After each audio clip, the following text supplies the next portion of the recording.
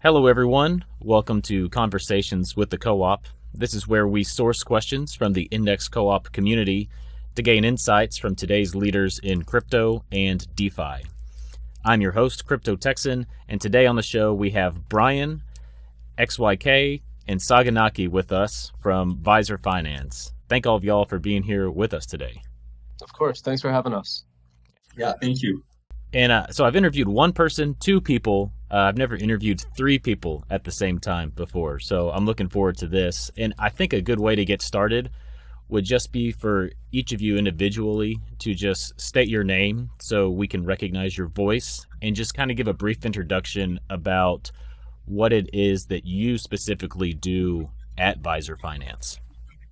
So I'm XYK. Happy to be here. I run operations at Visor and make sure that everything is running with all of our pairs and making sure that when we interface with different clients on Visor Phantom and also handle a little bit of the front end. And I'm Brian, or BP. I do community management as well as business development and partnership outreach. I've been in touch with many members of Index Coop, including JD, regarding like index liquidity, and Matthew Graham regarding MBI and various other index products like 2xFly and all the 2xFly products. And we've also been in touch with people working on various projects within Index, like the JPEG group, and GMI as well. So that's pretty much what I do at Index.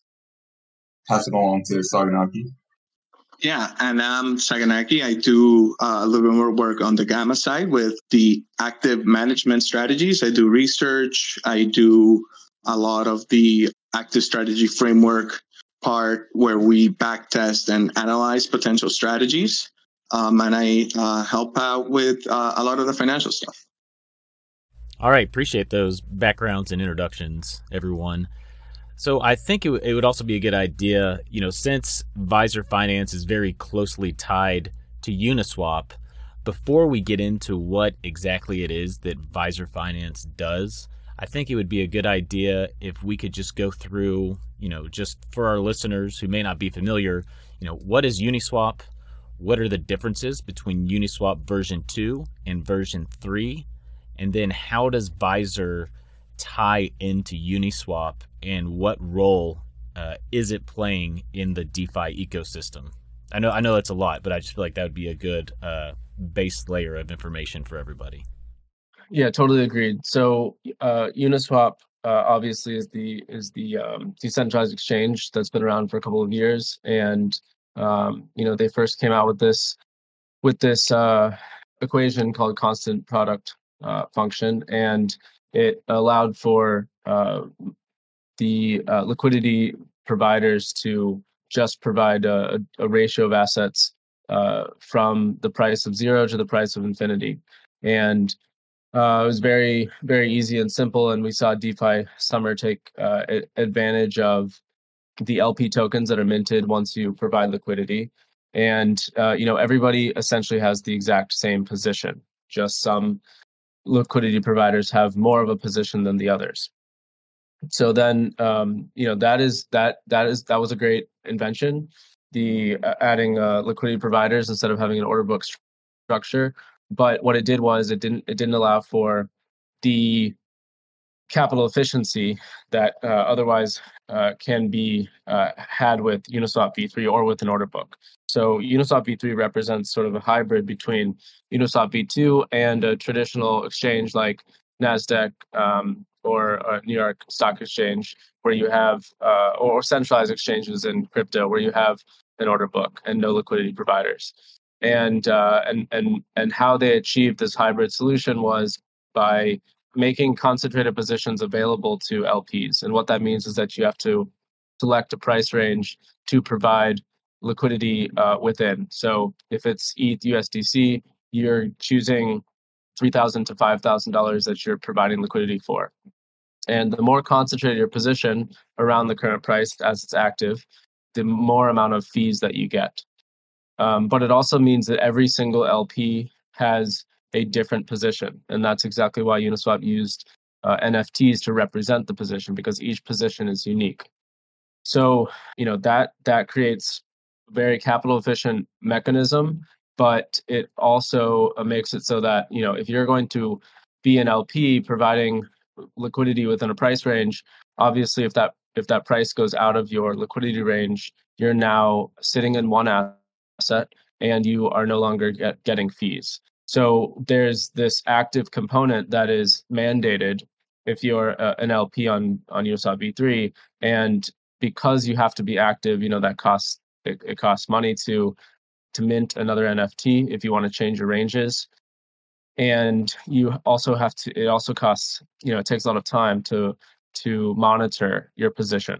So we launched when Uniswap V3 launched, and the sole purpose of the protocol was to provide active management, so that LPs don't have to bear the cost and the time to do this. But I know you wanted to stick to Uniswap and the what it is and what is V3 versus V2.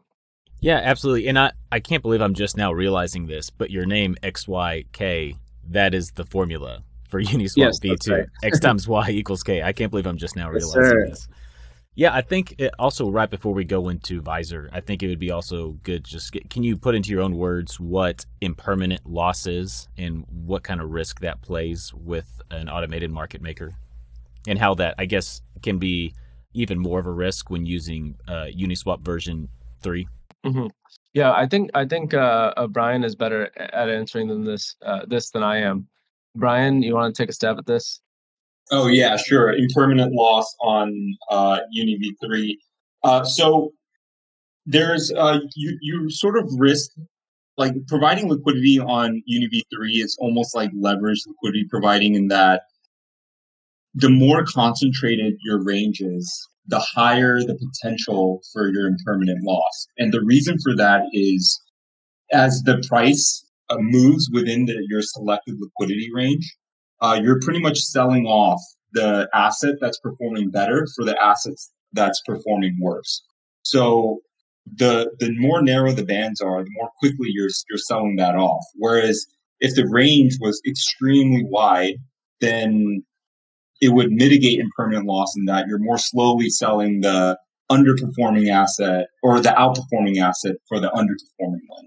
So really the name of the game in Uni V3 is to limit impermanent loss as much as possible while also maximizing for fees earned. And that's a delicate balancing act that Saganaki and those at Gamma Strategies are developing strategies to have, like, to pretty much mitigate impermanent loss while taking advantage of the fee multiplier from having a narrow range. And what this entails is, during times of high volatility, where there's high potential for the price to move within the bands, our formulas will expand the bands as wide as possible, or to a sufficient amount, and then as volatility lessens, then the bands will snap back more narrow and take advantage of the higher fee multiplier. So that's sort of the trade-offs and how impermanent loss works on UDB3.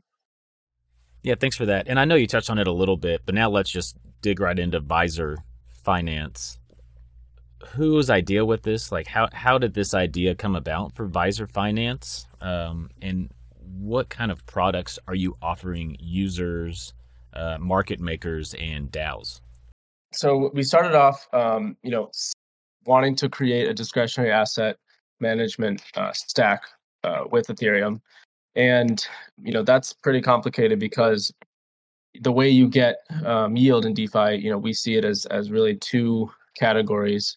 One is through lending protocols, positive sum, you're lending out your assets, you're getting a return on that. And then there's the yield based on hyperissuance of new assets. So a protocol like Yearn that has strategies in order to capture returns from farming and other ways, but based upon the hyperissuance of a new asset like Curve, for example. So we saw these two categories and said, why, most of traditional finance is based upon discretionary asset management. Is it possible to create a layered system and set between the NFTs that we use as vaults and traditional vault and DeFi, where you're minting LP shares, and how can we set up then a layer that allows for a manager that is applying discretionary strategies with an element of price prediction and an element of there being possible loss with impermanent loss, but more of a structure that allows for the management of assets and choosing where they go and things like that. And so that was started in January of this year, and at the end of February was when Uniswap announced Uniswap v3 and the design schematics. And so that was when the two ideas merged, because being a manager on Uniswap v3 is discretionary. And so we used our stack that we had already created and deployed and just pointed it entirely towards Uniswap v3, because Uniswap v3 mandates that there's a manager. Okay, and so what type of strategies does Visor Finance employ in these vaults? I think, are they called NFT smart vaults? I think I saw that. Right. So I can just walk you through the structure or Uniswap came about was at the base layer you have an NFT vault or a smart vault, and we see a couple of protocols using this in addition to us. But it's a very interesting use for an NFT, because usually it's for unique properties and applied towards art. But this vault can actually hold ERC20s inside of the NFT, and it can hold other NFTs. And you may be asking, why would you want to store, or why would you want to deposit ERC20s into the vault? It's because you can then permission those assets to be used by another party once they're in your vault, or you can simply keep the ERC20 tokens in your vault. Let's say that you have LP tokens that you're providing liquidity for. You have these LP tokens, you put them in your vault. You can then subscribe to a liquidity mining contract or a reward contract that lets you have full custody of your LP tokens. And the rewards are simply pointed towards your vault. So the reward contract reads that you have these LP tokens inside of your NFT vault, and then it can pay to your vault because that is the asset that it's recognizing, and so it allows for total custody of your assets when applied that way, and so the base layer is this NFT vault.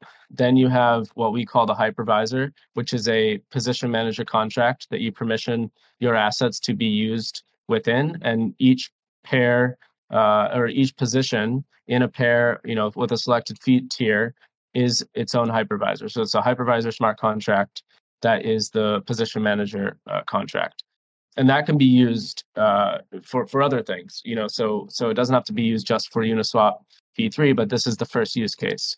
So then you have this contract that basically routes your assets to and from your vault and goes to the protocol. So from your vault to Uniswap v3.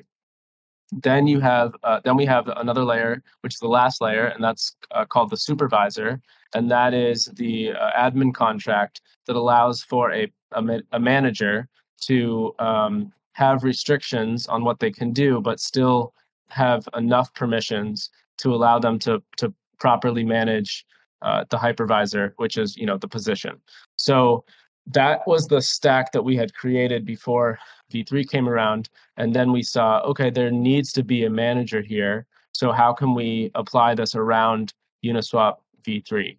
And now it's a specific. It's an NFT vault that anybody can mint, and then the hypervisor is for each position, and then the supervisor is at this moment it's just Gamma, but it is the research and development entity that we have created in order to specifically be focused on managing these positions.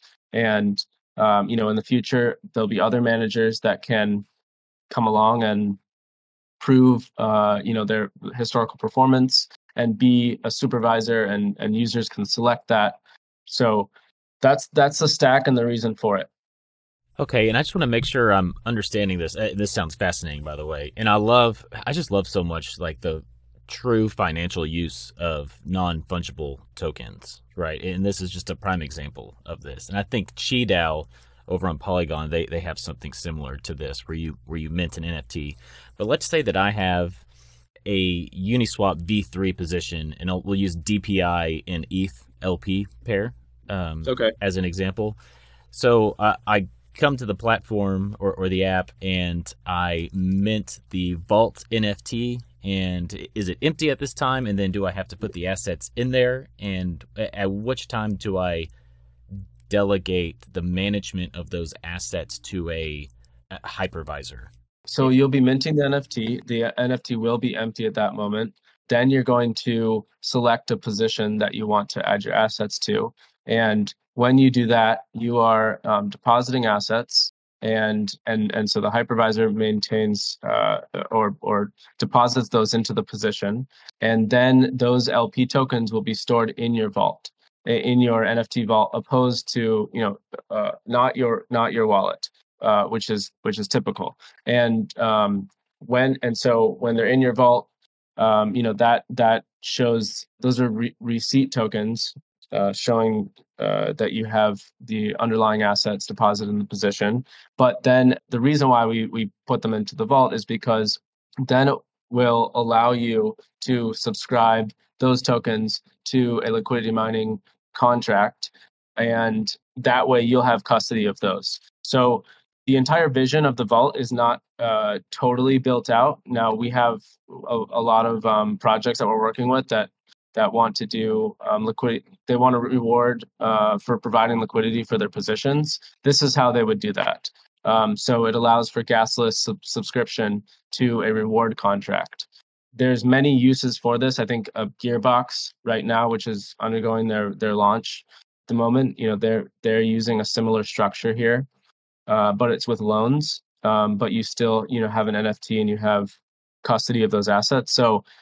So right now, yeah, it's a container. It allows you to subscribe, but there's a whole lot more that you can do with that, which we hope to see built out. As more protocols understand that NFTs can be used for a full custodial vault. And some meme that I've been seeing go around a little bit is we should all be striving for a TVL of 0, which means the protocol doesn't ever own those assets. You as the DeFi participant do, and this can be achieved by using an NFT vault. And it can also be used, and I think that this will happen more on L2, where you can even deploy a contract but do it through the protocol, but you still have ownership of that contract. So yeah, I mean that's a lot more to be seen with the NFT vaults, but they are a very interesting layer of our protocol. Yeah, and another thing that just pops out at me as a question I feel like I need to ask is, gas fees on especially like layer 1 Ethereum, because, as it goes, the more complicated the contract, and NFTs are pretty gas intensive too. How do gas fees play into that? And does having the LP position within the NFT, does that mitigate some of those gas costs? The subscription absolutely does. To mint an NFT, it is more expensive than just making a deposit into a traditional vault. But you will have that. You have that NFT. You don't have to mint another one, and with that comes the ability to subscribe. And subscribe meaning there's no transfer of tokens. When you're subscribing to a reward contract, because those LP tokens are in your vault, there's no transfer. So in the long run, it will be saving you gas fees. But of course, to mint an NFT, it does cost a little bit of upfront cost. Okay, and I think you may have touched on this a little bit earlier, but what strategies does Visor Finance employ? Like, how does Visor, and I think you said that you use gamma strategies to use this, but what determines when there is a need for a rebalance or an adjustment of those bands that have been deployed? So there's two types of strategies that we're focused on, and really they're end participants. The first one, which is who we anticipated using the protocol at the very beginning, are the retail LPs or DeFi regular DeFi participants that want their main objective is to attain yield or returns on positions that are managed by Visor. So in that type of environment, you are concerned about the strategy is focused on making sure that liquidity is in range, but as concentrated as possible to extract the most amount of fees. Because the more you concentrate, the more efficient your capital is, and the more fees you are getting relative to any other LP in the pair.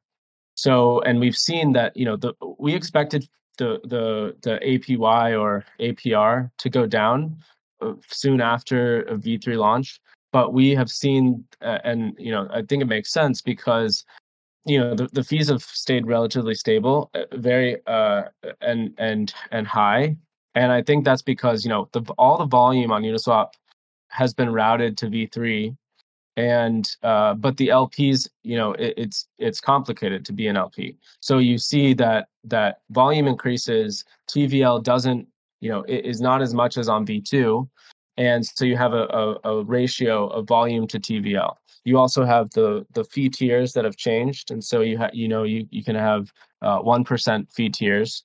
So so the goal there with the first set of participants is obviously fee capture. Now that's entirely different with projects, and we work with, I think it's 10 plus right now that we manage active liquidity for on behalf of the projects, and there's a close collaboration with how that position is managed. But the goal there is not fee capture; it is to lower slippage on both buys and sells, and always stay within range so that there's liquidity around the current price of the token.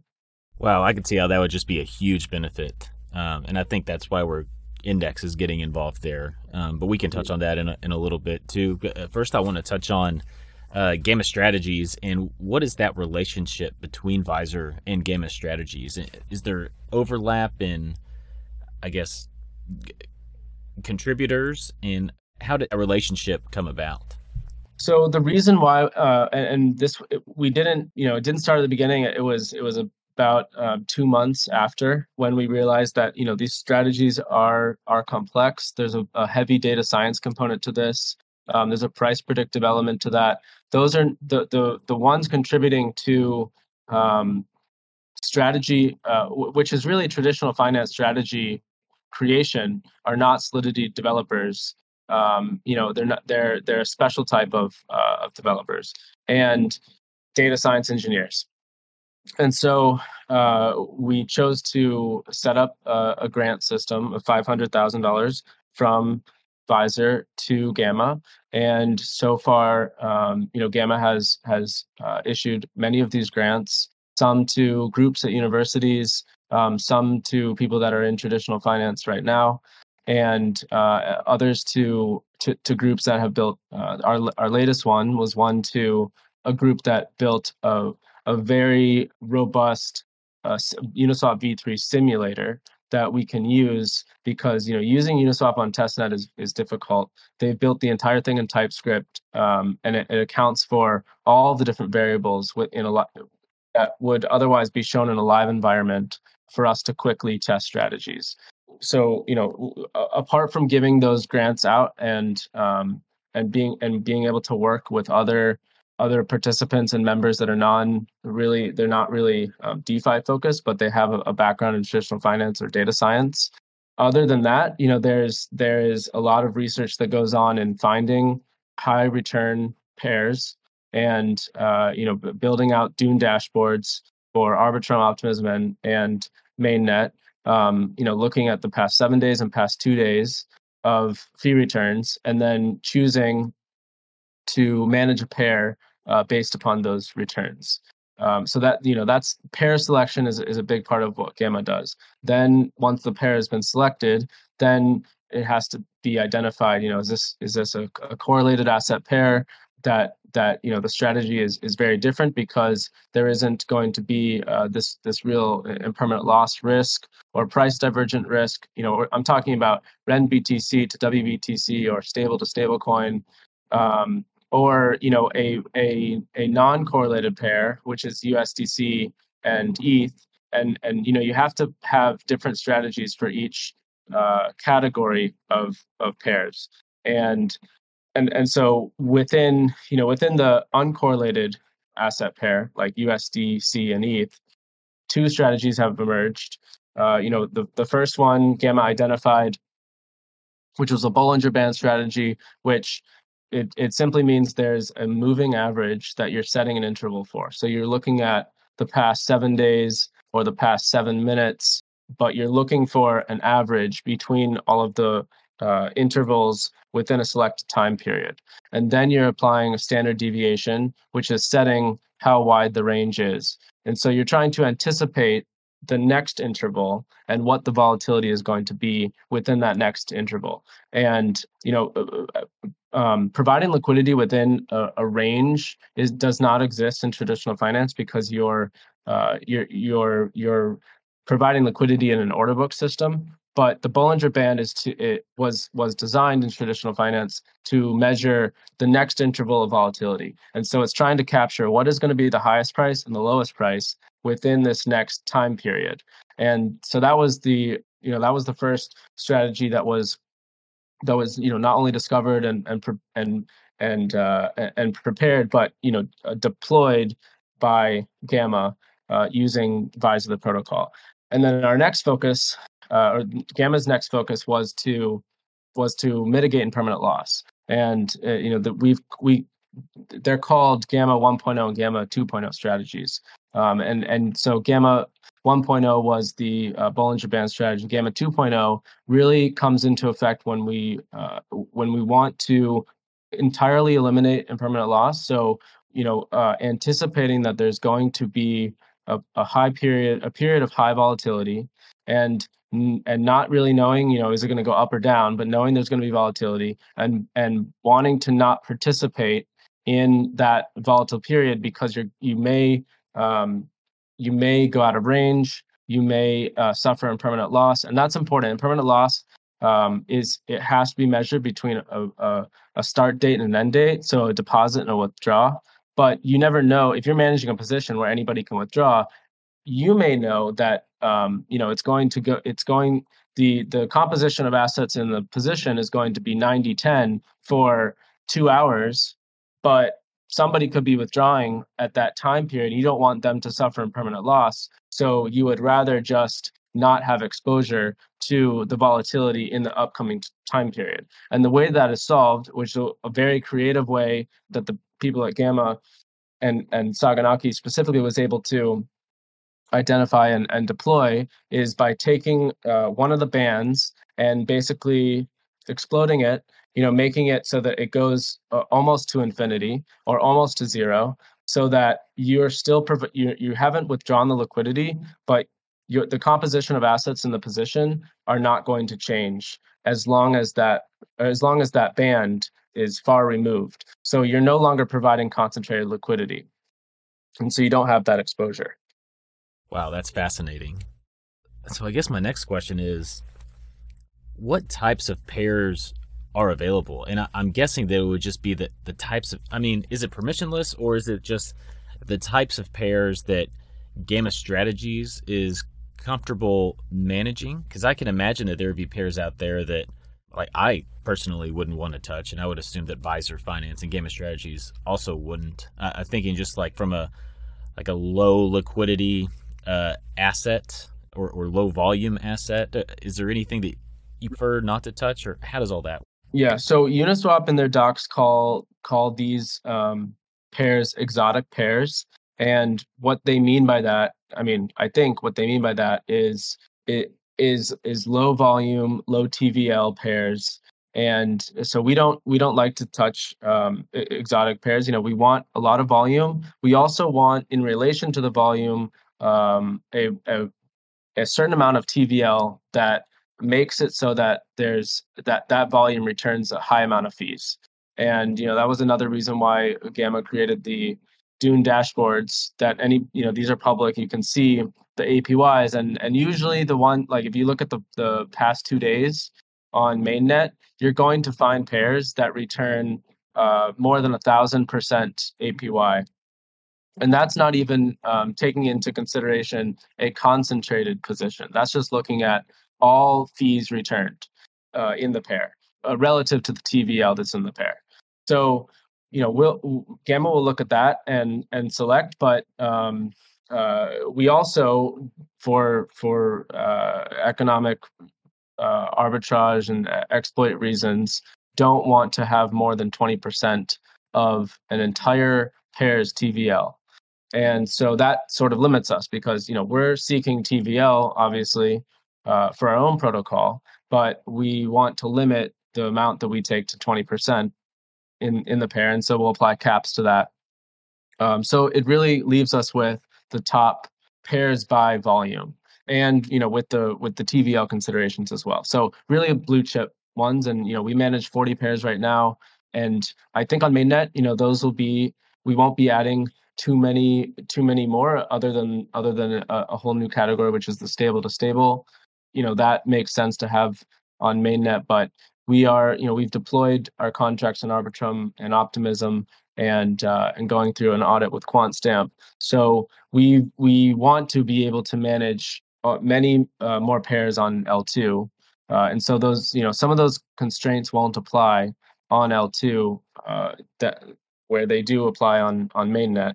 And we're working with QuantStamp to figure out a position safety framework, so that we can have virtually uncapped and be able to manage more than 20% of the pairs. But yeah, it's on L2. I think there'll be a lot more trading. There'll be a lot more volume, because you won't have the gas cost considerations. So you'll have more volume, and so therefore more fees, because the fee tiers stay fixed regardless of the network.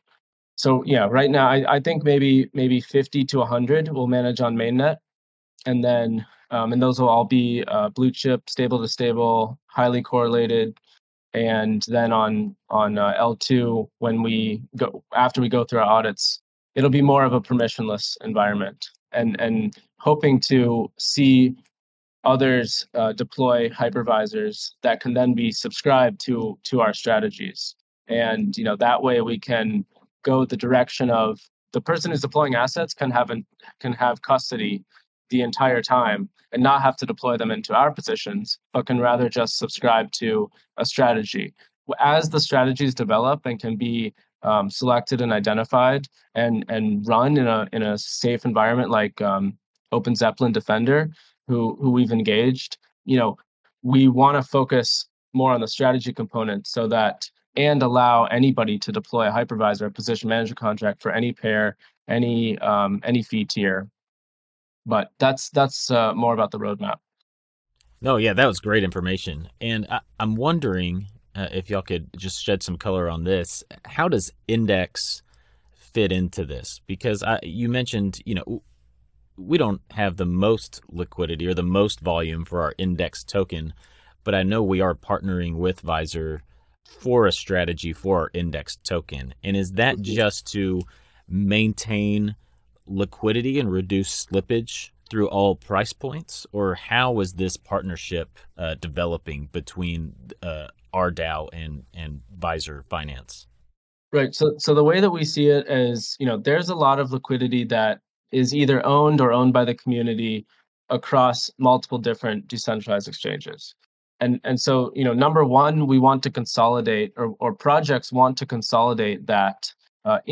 They would rather have that liquidity in a V3 pair, because you're increasing your capital efficiency 10 to 40 times. So now you have such lower slippage with the same amount of capital. So you can see why that would be attractive to have your position on Uniswap V3. And then further, if any person who's trying to buy or sell the token is using an aggregator like Matcha or 1inch, that will automatically route to that V3 position anyway. So as soon as you reach this critical point where all trades are being routed through the V3 position, then the liquidity in other places is almost useless because there's no trades being run through that. And so it's a sequence of events. We view this and have seen it where a position is opened on V3, and a project gets involved and first moves their protocol own liquidity there, and then others will naturally add their liquidity. And in terms of the sequence of events, that can either be through our position, because we can list that publicly on our front end and allow for anybody to deposit their assets into the position. So now you're growing that. The fees will then only be generated on V3 in this position. So even anybody just joining or moving their liquidity from V2 to V3 are going to participate in this fee capture. And then the next sequence is being able to apply liquidity mining rewards for joining our position. And that goes back to the subscribing and using the NFT vault. And that's sort of the last step, but it is all to achieve the goal of capital efficiency on protocol owned liquidity.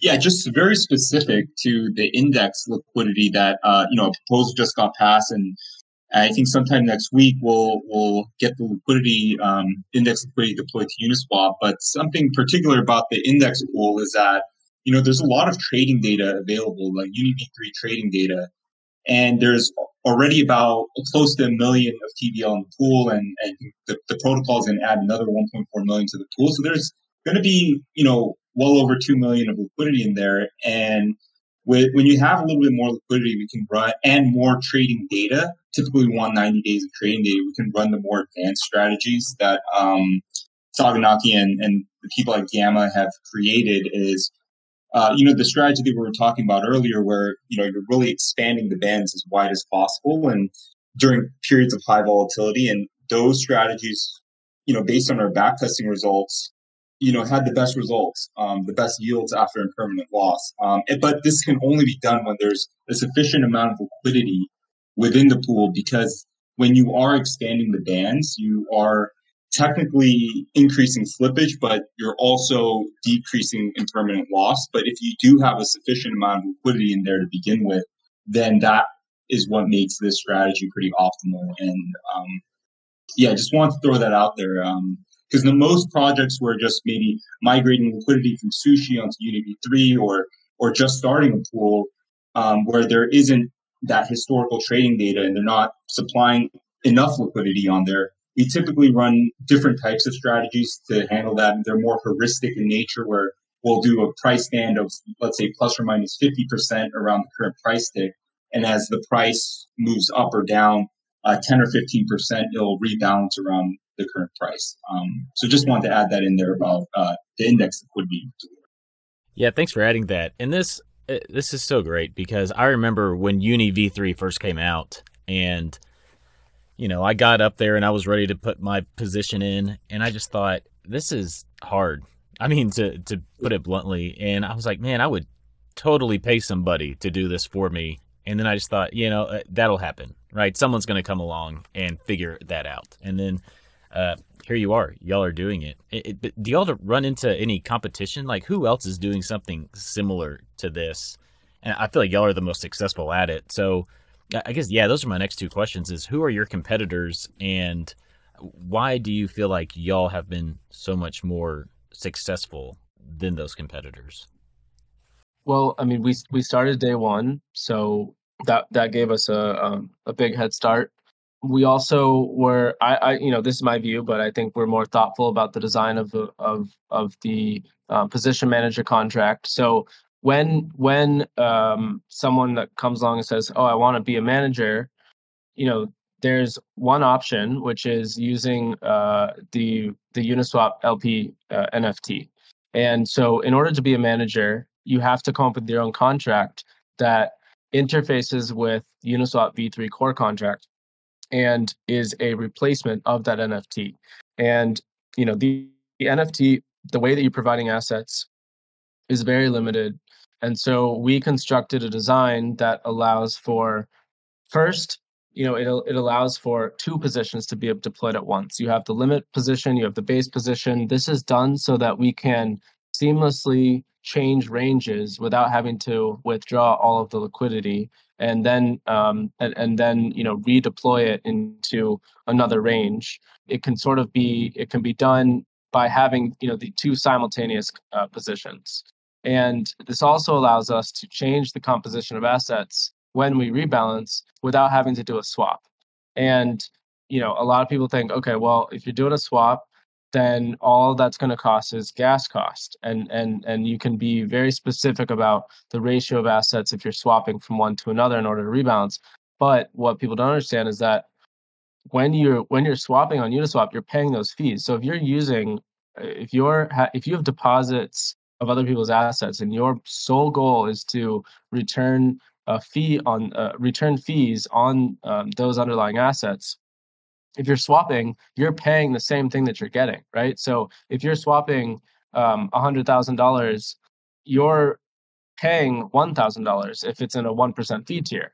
So, but if you use limit orders, like we do in our contracts to rebalance, you have zero slippage, and you're not paying any fees at all. So, and most of these other position managers swap on rebalance, and that to me is just the biggest differentiator, because you're eliminating so much of what you could be making on behalf of your LPs just by doing this rebalance without being thoughtful about it. Then the second part is the supervisor component. So being able to have an external contract that can call all types of different functions with the position in order to apply any strategy. And that's a big reason why we created Gamma, and Gamma created the active position strategy framework, where you can see all these variables, and you can construct a strategy and simulate a strategy that can be applied to the contract itself. So back when I was discussing who are the types that are working at Gamma and working on these strategies, it's non-solidity engineers that don't want to or can't develop a contract to then develop a strategy that interfaces with the contract. So instead, we have an endpoint that allows a data scientist to come up with a strategy, deploy that without having to understand solidity. And so, the design of the contract that allows for that strategy component that doesn't have the strategy on chain like others do allows for, number one, you're not going to get front run from your strategy because it's not built in to the position itself. And number two, you can attract talent that understands how to make a strategy and then deploy that strategy. And then I guess the third differentiator would be, the fact that we focus on retail LPs first, and then once we got that down, we were able to focus on a different category and help, which are the projects that we help actively manage liquidity, on their behalf, and that's what we call Visor Phantom.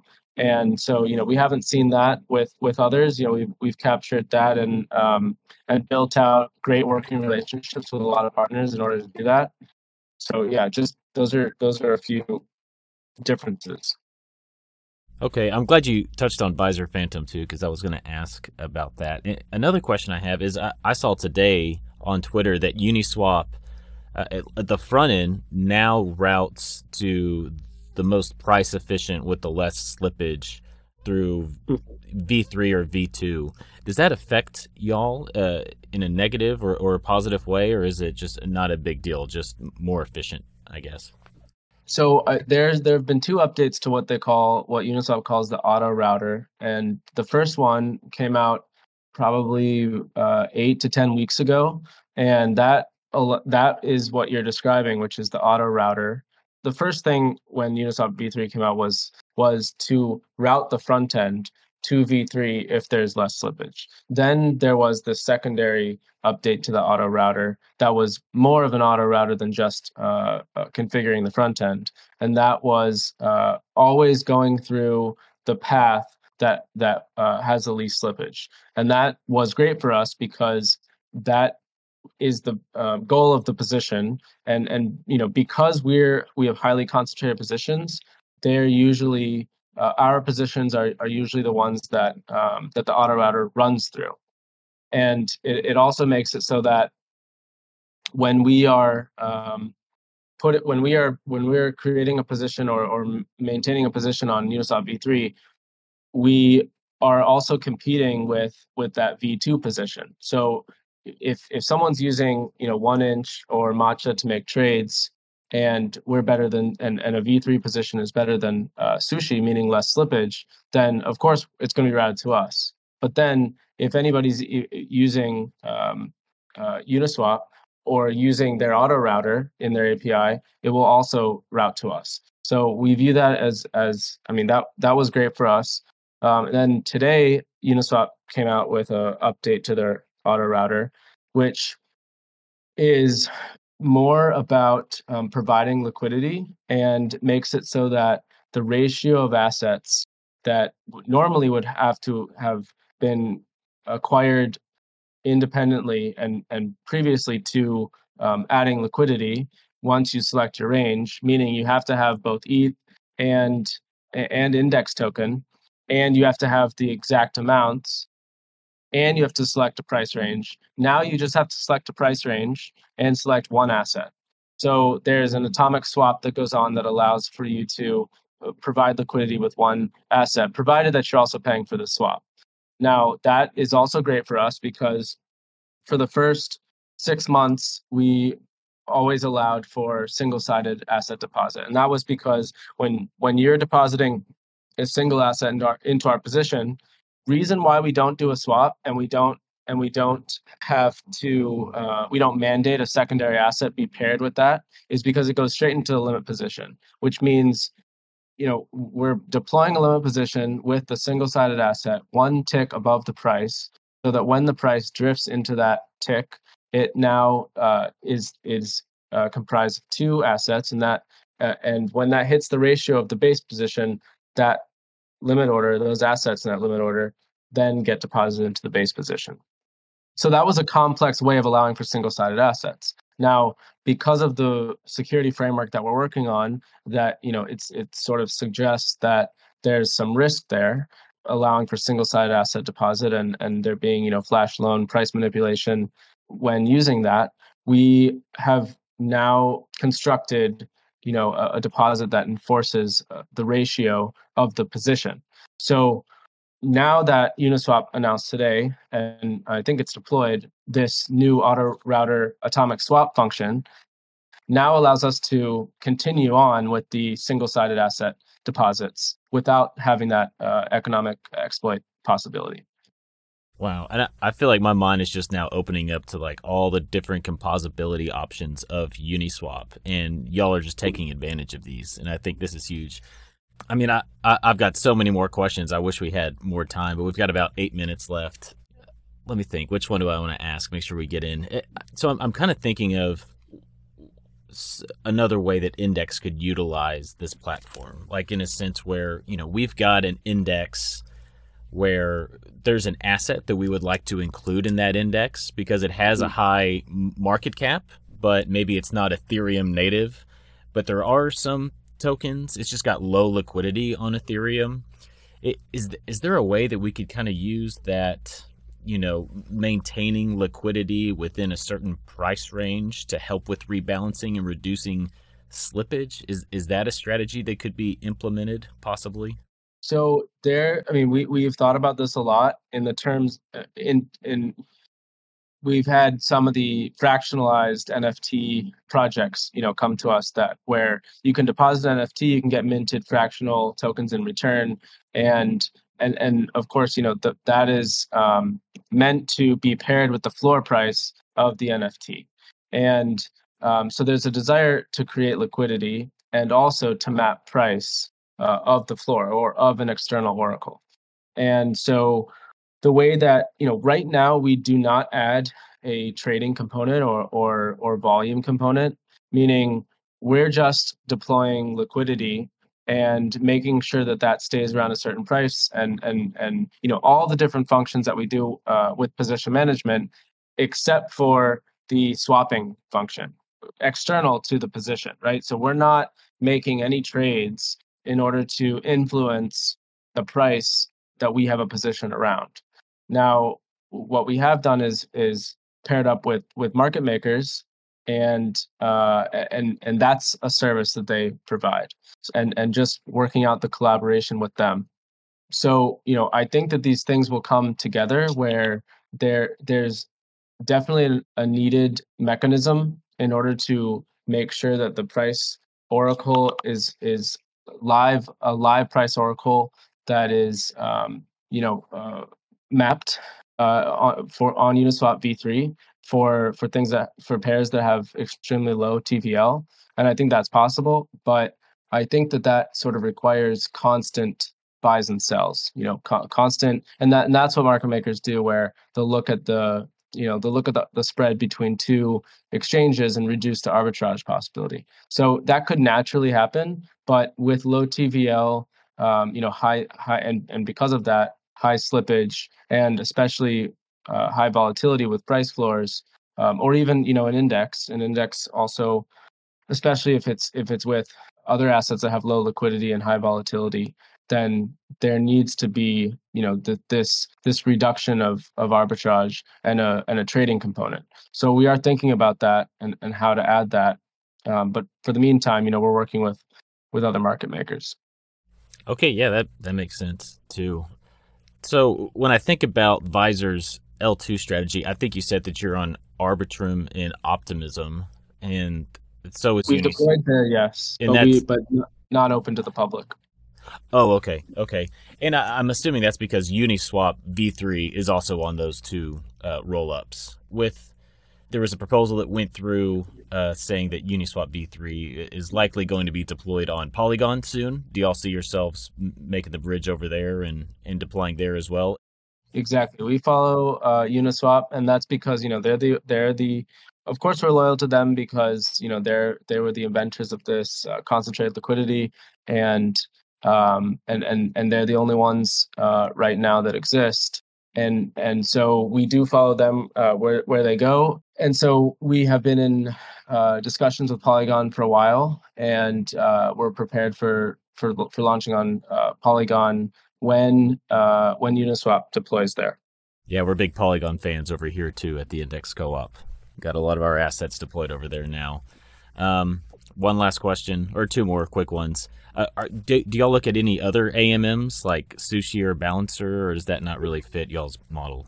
Yeah, so we've also discussed with Sushi about Trident, and those contracts are going to be very similar to Uniswap v3 contracts, and so we made a determination that our contracts will be compatible with Sushi's version of concentrated liquidity. And then, beyond that, we're working with Olympus Pro in order to allow other projects to use V3 positions in a bond, Visor V3 positions, and our next one will be with Float, and that'll be an Olympus bond that takes Visor LP tokens, and that'll be next week when that goes live.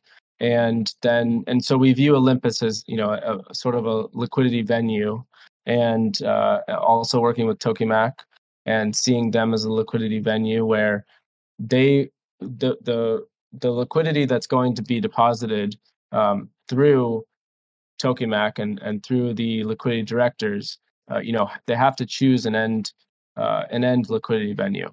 So if the liquidity directors are choosing Uniswap v3, well, you're going to need a manager for that. So that's how we're thinking about interfacing with them and building adapters. And then there's another protocol that has a V2 or a V2 style, non-concentrated liquidity AMM that is working on a concentrated AMM version that is very novel, and it's not using it's not using NFTs, it's not using concentrated positions as they were invented by Uniswap, but instead using something different, which is very exciting, and we'll be managers on that concentrated AMM as well. I feel like you're being very careful not to say the name of that AMM. Yeah, sorry, I am. That's okay. Well, it looks like we're up on time here. Y'all, this has been fascinating. Great information. Really excited about the partnership between Visor and Index. So last thing, to send everybody off, can you just tell everyone where to find out more about the three of you and Visor? Sure. So we're mainly on Discord. Our Telegram is announcement channel, but we're on Discord. You can see our logos here. These are the team, or the, not logos, but profile orbs. Find us on Discord, in our channel. Visor.finance is the website, and you can visit our web app through there. But that has also all the relevant links. But yeah, stop by our Discord. Happy to chat anytime. Absolutely. Yeah, thanks to everyone who's listening live. Thanks to the core contributors of Visor Finance for being here. This is being recorded, and we will get this out in about a week.